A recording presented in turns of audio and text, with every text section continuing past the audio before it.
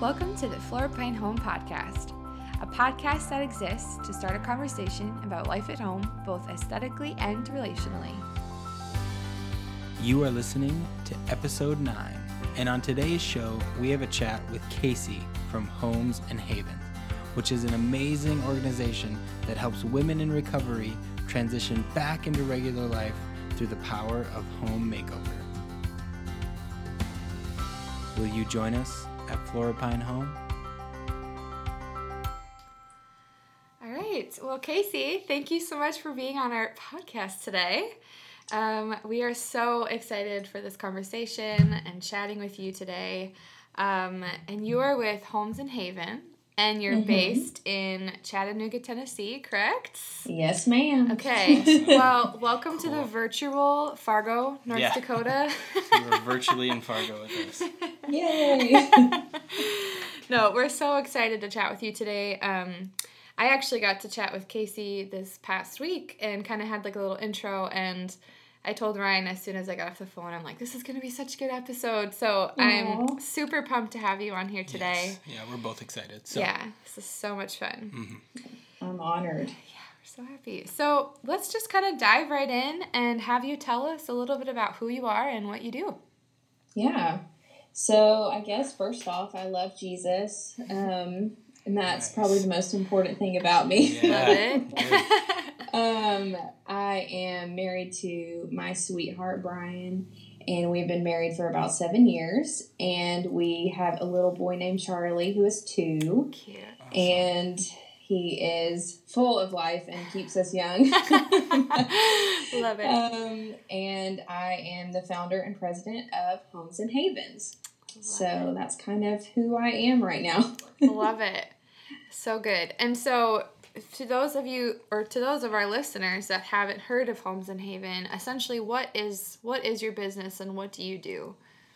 Yeah, so we are a nonprofit organization, and Homes and Havens exists to create healing spaces for women in recovery. And what that looks like on a practical level is we furnish and decorate in homes for women who are either coming out of a traumatic situation or life crisis or an addiction. And so creating that environment for them as they're graduating a program that is locally, usually residential. Once they graduate from that program, their organization refers that girl to us, and then we meet with her, walk through her space, and then figure out how to create a home for her with furnishings and design. So cool. Oh my goodness. I love that. Did you, when you first like what did the first dream of this look like? I mean, I can only imagine, like, did you have a passion for decorating and interior design before you started this, or was that something that kind of evolved? I have always been one of those people, as that's like constantly rearranging my house, my furniture. I would rather spend money on like a new couch or new lamps or a new rug, besides like going out to eat or going on vacation. I love it. Which I'm sure it can be really irritating to live with me when I'm that way because... But I've always loved design, and my mom was just so talented in that area as well growing up. She really made our home a place of creativity, and we moved a lot for my dad's job, and every home was just a new canvas. And so I just remember going with her to pick out tiles and hardwood and, fun. Just watching her weave together a beautiful space and encourage us kind of to do the same. I mean, we have free range over our bedrooms, and I can just remember my sisters and I staying up late at night, like rearranging our whole the whole house. I love it. Yeah, the passion runs deep. Yes, so I love it. That's so cool. Okay, so you've had this passion for decorating and for design. You've grown up with it. So how did that, kind of morph into what you're doing now, working with women in recovery? I mean, that's like a pretty specific niche. How did you get to that point where you're at now?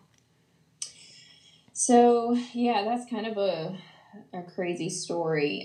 My family has been touched with, as I'm sure most families are touched in some way by addiction or abuse or anything like that. And Homes and Havens really started out as a business. Multiple people had encouraged me to do this professionally, to decorate for people professionally and go into spaces and help women or families kind of figure out how to make their spaces work, how to reflect who they were as a family. And so initially that was what I did. That was how it started, was creating that business. And then as I started to get clients, because of my sensitivity to people who are in recovery and just broken families, like broken families that are trying to mend. I had volunteered at some local organizations that served women in those kind of demographics and realized that when they transition out of their programs and go back home, most of the time they're going right back into the environment that they kind of escaped from, or that it could be a trigger for them to go back to that environment, or they're starting over fresh and they've lost literally everything. Right. And so my passion for home decor and design kind of intersected with my love for women who are hurting and who've been touched by some kind of trauma or crisis. And I really saw a gap in that recovery program, because a lot of the ministries we work with, their resources are really tapped out by the time it comes, time to let the girl go back into society, to re-enter her home. And so I wanted to offer a solution to that. I mean, I think all of us see the brokenness in our world, in our communities, and in our churches, and in our families, and it can be really overwhelming. And I have felt that a lot. I mean, I've like debated, do I need to become a counselor? Do I need to become a therapist? Like, I wanted to know that the work that I was doing mattered to, that it was resulting in mending brokenness. Like, that was so huge for me. And so when I saw that gap, I was like, I can do that. I can do that. I can fill that spot in our community. And so it was kind of like, all right, well, then let's just do this. So part of the business model originally was I was going to continue accepting paying clients, continue painting furniture for people, and then use all of that money to furnish and decorate one woman's home a month. So that was kind of the goal. And then it just kind of, what's been amazing about the process is once I started getting language around what I was doing and posting pictures and stories about, like, this is what this woman has survived in her own words. She's telling her story. And then these are before and after pictures of her space. And then watching that transformation, how it fuels her recovery and fuels her healing. I had agencies start reaching out to me in Chattanooga saying, we need this. Like, how do we get on your list? How can we send clients to you? Cool. And so honestly, in a matter of 6 to 9 months, my husband and I were kind of spinning out of, like, we can't keep up with this. Like, this is an enormous project that I was actually fine with it staying small. I had kind of hoped that it would stay small because it felt easier to manage, and it felt like it was just me and Jesus kind of in my carport painting furniture, and no one knew what I was doing. It wasn't organized. I didn't have, like, measurements and statistics, all that kind of stuff, really kind of thwarting that passion. But as I continued to surrender that desire to the Lord and say, small feels safe to me, but, like, I'm going to follow where you lead me. And if that is in more broken homes than I can imagine, then let it be. Like, you've got to pave the way. And so I met with a couple of people of just figuring out, are we a business? Are we a nonprofit? How do I even file for this thing? I've got to figure out legally what this is. And people were wanting to give me money as well. And so I was having people write checks to me. As personally, I was just like, I feel so sketch, like, accepting this. and they trusted me. They were like, we know that it's going to do good in your hands. But it was just so overwhelming, I guess, the amount of opportunity, I think, that kind of unfolded in front of me. And so, and then when it came down to serving paying clients who I love. I love that the creative energy. I love helping women figure out how to make their homes a productive and beautiful place for their families. But when it came time to choose, do you want to grow this business or do you want to grow a nonprofit? It really came down to a choice of, I definitely want the nonprofit. I definitely want to serve these women that don't even know what it's like to have a home and have opportunities to create a space with color or textures or arrangements. That's a world that they've never even known. And so, because I know what it's like to suffer from trauma and I know what it's like to recover from something. I think we all do. All of us have like painful chapters in our stories and brokenness that's either handed down from our parents or we encounter just as adults. And I feel like the idea of creating that space for them to heal really ignited something in me that was a journey that I took with Jesus of like, God, you are the healer, but can stuff like home goods and furniture and paint make a difference? Yeah. And that was kind of the question I laid before him and then just watched him answer. Cool. One thing that I've just been, as you've been talking, one thing that I've just been thinking about is like, I love how God used like such a practical, I wouldn't call it hobby, but like passion of yours to be such a fruitful ministry. Like, I think sometimes we think that when God calls us to do something, it looks like something very churchy or very like, black, I don't know, you know what I'm trying to say? And so I just love when God uses passions that are so unique and so like, this is a hobby you've had your whole life and now it's like become a ministry. Like, I just think that shows like the vastness of God and how he's so creative, like who would have ever thought that? I so agree. It's so beautiful. I love it. And at first it was really kind of a point of insecurity in the journey because I was like, does this really matter? Like, I mean, this is it is so tangible. It is so simple. Like what difference does a lamp and then some kind of potted plant on a beautiful end table, next to a woman's bed? Like, what does that mean? Yeah. And one of my dear friends who is a mentor and a woman that has encouraged and challenged me in so many areas of life, really, it was over lunch one day and she really could sense that I was wrestling with the value of this. And she just said, Casey, think about the temple. Think about the temple that God created. Like, that is where he chose to dwell. Wow. And he chose textures and colors and arrangements. So cool. And he laid it out by detail of how he wanted this space to be.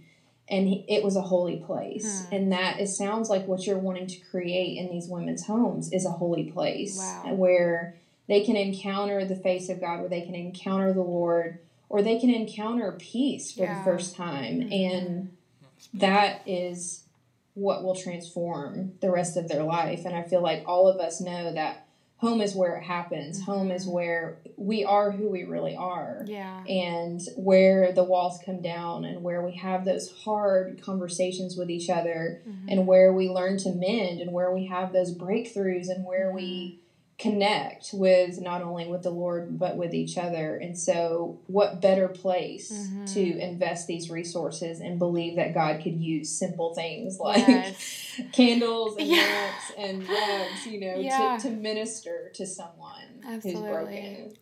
Wow, that's so cool. I love that. I love that analogy. I love that picture. That's so beautiful. Very cool. It's so cool. I guess I have a question. I don't think it's on our list of questions here, but and maybe you and Ashley talked about this at one point, but what does it look like when you go into someone's house and you start to kind of make it over and things like that? Is it a mixture of you're using their things and new things and refurbished things, or what does that look like? What does the process look like for that? Yeah, that's a great question. So once the organization that we're partnering with calls me and says, hey, I've got a girl that really could use this, we meet with that client in her home, in her current space, and that could look multiple ways. One, she's either going back to her house that she came from, And so usually it's very reflective of the lifestyle that they've lived. It's dark, it's disordered, it's cluttered. I mean, our environments really do reflect what's going on inside of our hearts. And so it is really hard to, I think more for them than me, obviously, to go back to that space and walk through and kind of see, wow, like this is where I live. This is a reflection of who I am right now. And or the woman who she's either escaped from either another state or a bad environment and is starting over fresh. And so we're entering into literally a barren apartment. That is, there is absolutely nothing. And some of these women are so grateful just to have their own space. I mean, they're sleeping on the floor. They're doing life like with just a pile of sheets, and, both the barrenness and just the destruction of the spaces is like challenging in different ways. So for me, it is trying to develop an immediate relationship with this woman to make her feel as comfortable as she possibly can, because it's very intimidating to have a stranger come in your space, whether that's you just got the key yesterday or whether, a lot of life has happened behind that door. And I just want to reassure her, it's like, this is an honor. Like, thank you for inviting us into this space with you. Tell me about what you would hope that this space could be for you. And I'm asking, like, not style questions as much as what do you want to feel when you walk home? When you open this door, what do you want to feel?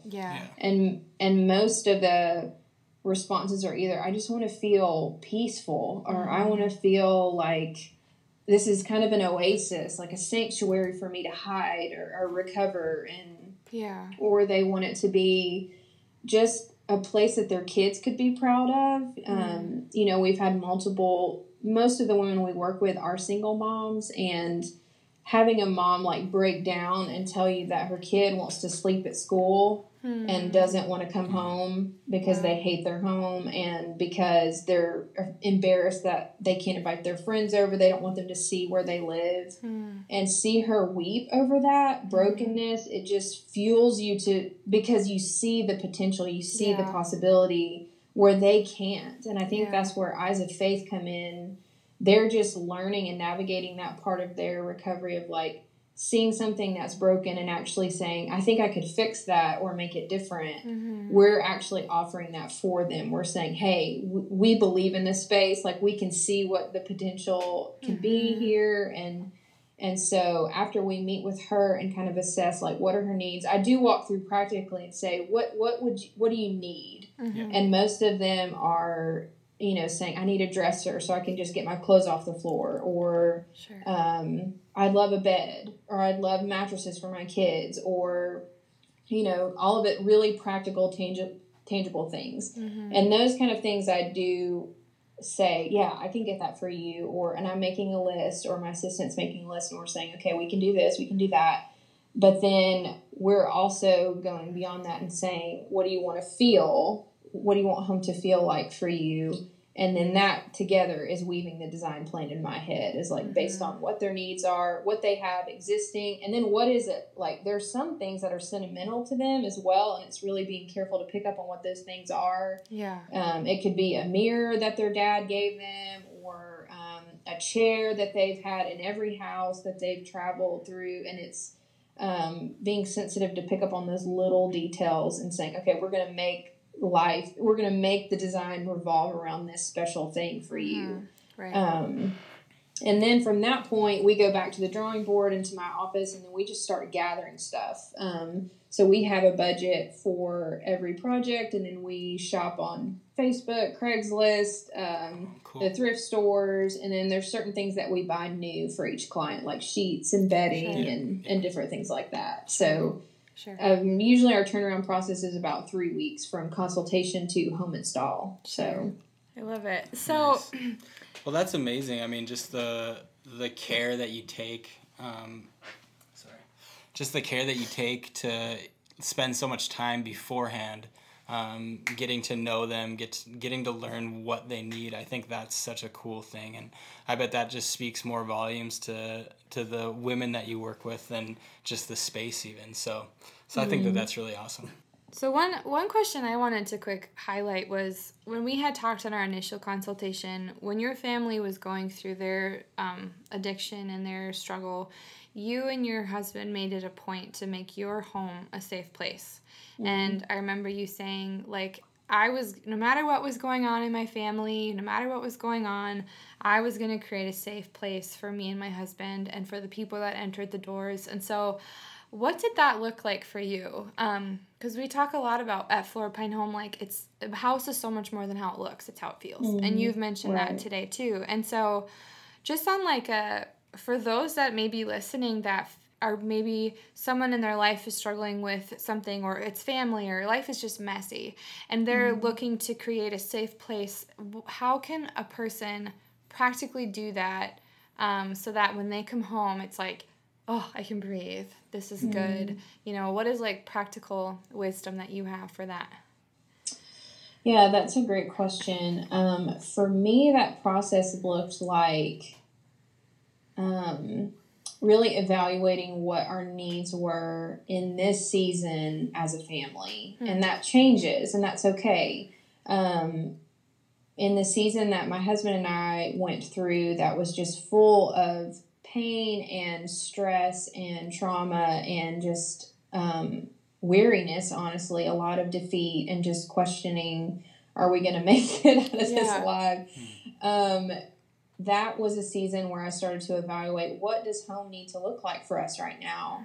And I think asking yourself that question, what season are we in? Are we tired? Are we weary? Are we excited? Are we pioneering? Like all of these kind of things, and saying what does our space need to look like to feed that need? And so like you mentioned, my husband and I, we kind of came to this season was like, we are shattered. Like, we're so broken right now. We need a healing place. We need a place to mend and recover and just pick up the pieces. And so that became the mission statement for the home in this season. And so I actually did sit down before I ever began looking at Pinterest or, figuring out like, I knew our space really wasn't fostering a healing presence in our life at that moment.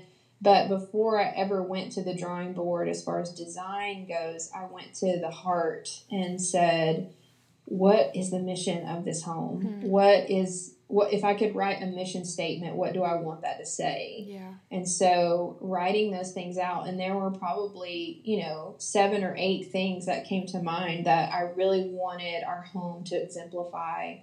And so after I got that nailed down, it was really coming up with a vision that aligned with that mission. So if I wanted the place to feel like a healing place or a restful place, there are color palettes that promote those things. There are textures that are softer, and room arrangements that make the space feel bigger, that there's room to be who you are, there's room to just spread out, or there's room to rest or cuddle up, or whatever that may be. And so that's really where it started for me, was writing out that mission statement. And in a way, that's what we still do for Homes and Havens. While that woman is not the one that's really writing out and mentally processing through, what do I want my home to be, she's telling me what she wants it to be. But we're taking that mission statement in our own hands and really making that happen in her home. And that is to create a healing space. And so I think practically it would just look like asking, what is the mission? And then finding design that you feel like really echoes that mission. That's really cool. I love that. Yeah. And I love that you mentioned, like, even just practical things like the textures that you put in your house, or the colors can affect so much of like how we feel in a space. And sometimes I think we get so caught up in the latest trend or the latest fad of decorating, and then when we put it in our house, it's like, this doesn't feel like how I want this to feel. It looks cool, but it doesn't feel like a place I want to relax or a place that I can just rest. And so I think it's cool to mention, like, just the textures and what do you need? What does your family need to like want to be at home and to feel like it's a safe place. That's really Mm-hmm. cool. I love it. So, how has Homes and Havens transformed your own personal definition of home? So, you obviously had a passion for creating a safe place before you started it, but now that you've been doing it and you continue to do it, how has it evolved how you perceive home and like your personal definition of home? I think home for me now is a place that reminds me who I am and who God is and what we value. And so I love coming home because I don't have to convince home of what I believe or who I want to become. I feel like home now reminds me of those things that I've already worked hard to establish, worked hard to write down and really build my life upon those things. Yeah. And so it's just that safe, comfortable, beautiful reminder of that. I love that. That is so beautiful. That's really cool. So cool way to look at it for sure. Yeah, reminds you who you already are. Yep. That's awesome. This is like maybe a little bit like off topic of like home design and home decorating, but like I don't know if you've ever felt this way, but I sometimes feel as though there's like a stigma when it comes to recovery and addiction. And, on the outside, it's like, well, just get help or, just get over it. Or, it's hard to put yourself in the other person's shoes. And so in your experience of working with women and of seeing them recover and seeing their like victory, like what myths do you think there are in regards to like those that maybe have gone through recovery, or what has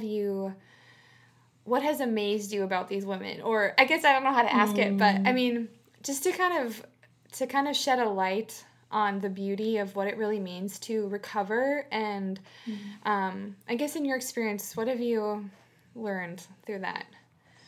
That's a great question. I feel like there are so many things that I could say about the stigma issue.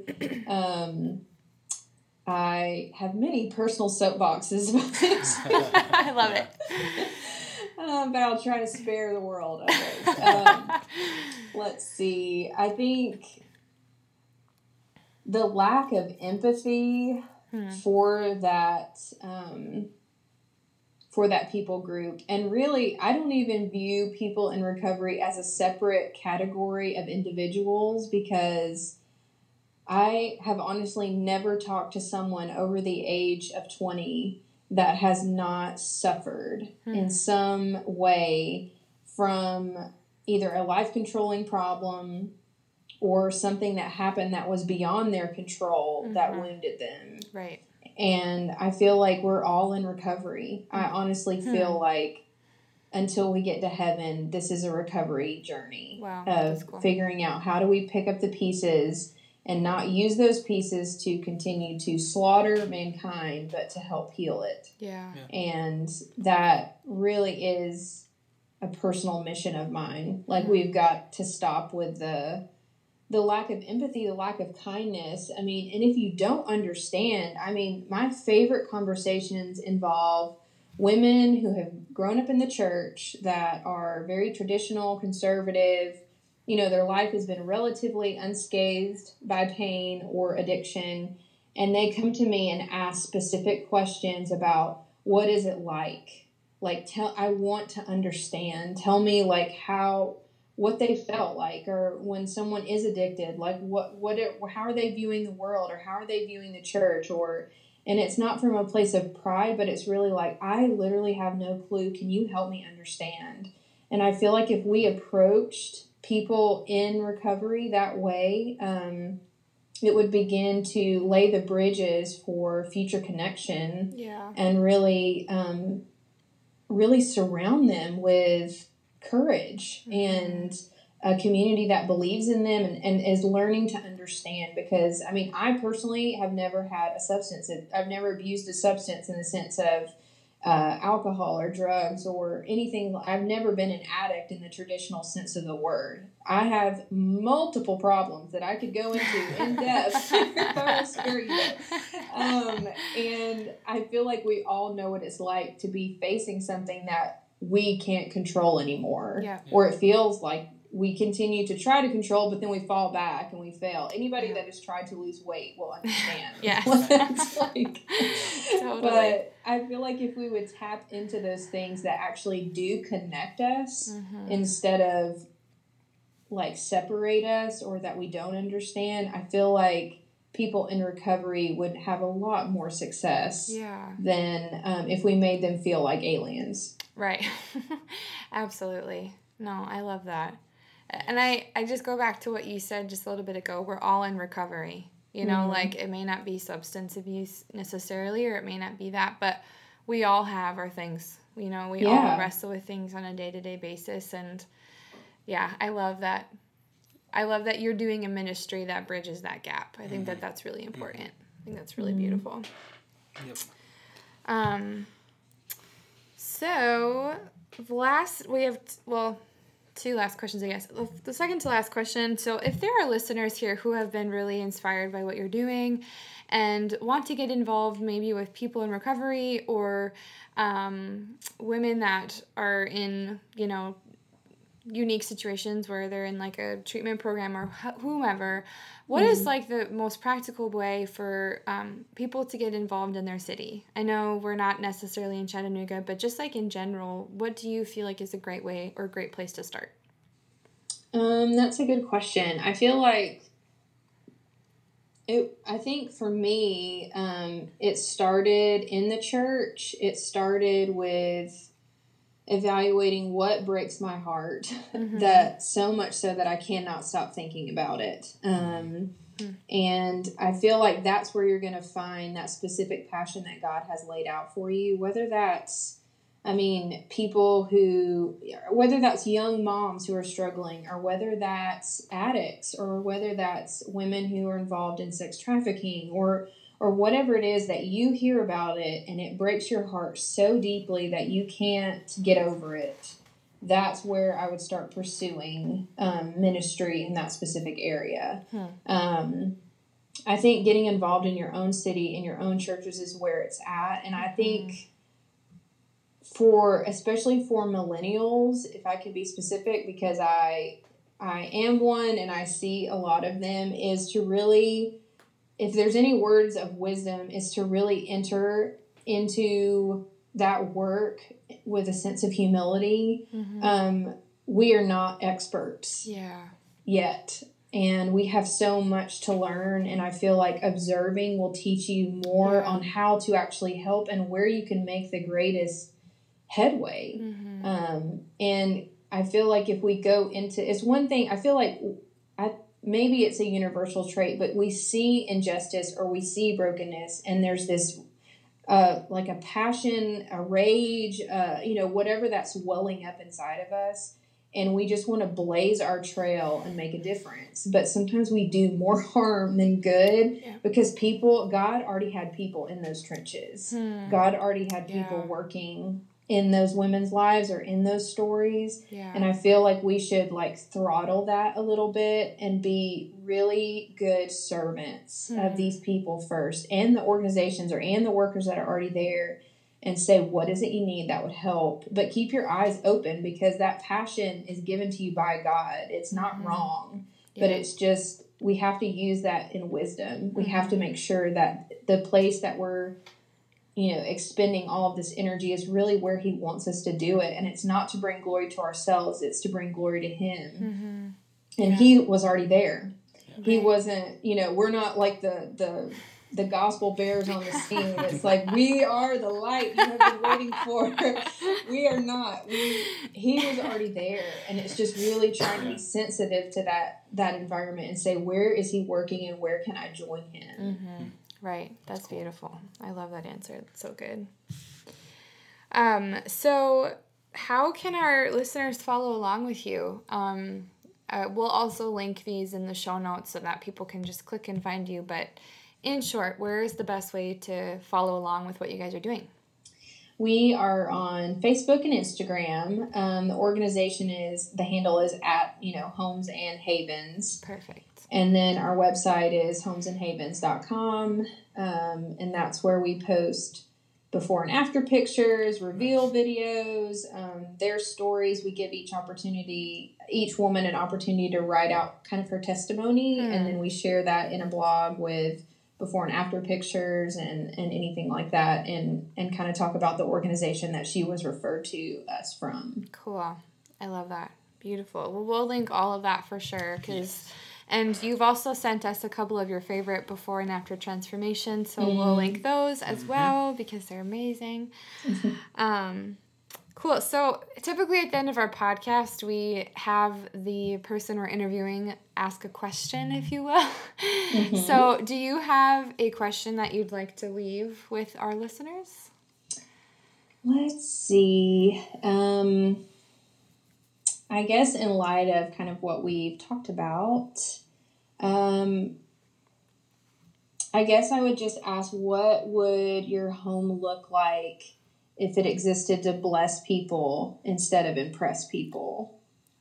Ooh, I like that one. Good, I ask myself that a lot. Yeah. That is a good question. Wow. I feel like we should paint that on our wall, and so that we look at it every single day. Yeah, I love that. Very challenging question. That is beautiful. Like that. Oh my gosh. So. Girl, you nailed that question. Yep. Only awesome. Because I asked myself it. That makes it even better. Awesome. Yep. So awesome. Good. Well, Casey, this has seriously been amazing. You are amazing. Homes and Havens is amazing. We just are cheering you on from afar. We believe in what you're doing. Yeah, totally. I'm really pumped to share this episode, and I know that our listeners are going to be really blessed by what you had to share. And so Fargo is rooting for you. Yeah. Yay! Maybe one day I'll head up to you. Yes, come. Or we'll come to Nashville. That sounds fun too. Either way. Oh, yay. But yeah, thank you so much for that's such a cool name. Well, in Nashville, you're pretty close anyway. Yeah. Ooh, okay, we have friends in Nashville. Maybe we'll go there and then just make our way over. But so fun. Well, thank you again for making time to talk with us today. It was really valuable for us, and I know for those that are listening. So we will link where our listeners can follow along with you, but thank you again. This was awesome. Yeah, thank you. I'm very humbled and honored. Thanks so much. All right. Well, have a great rest of your week. Yeah. You too. See you later. We'll see you. Okay, bye-bye. Bye.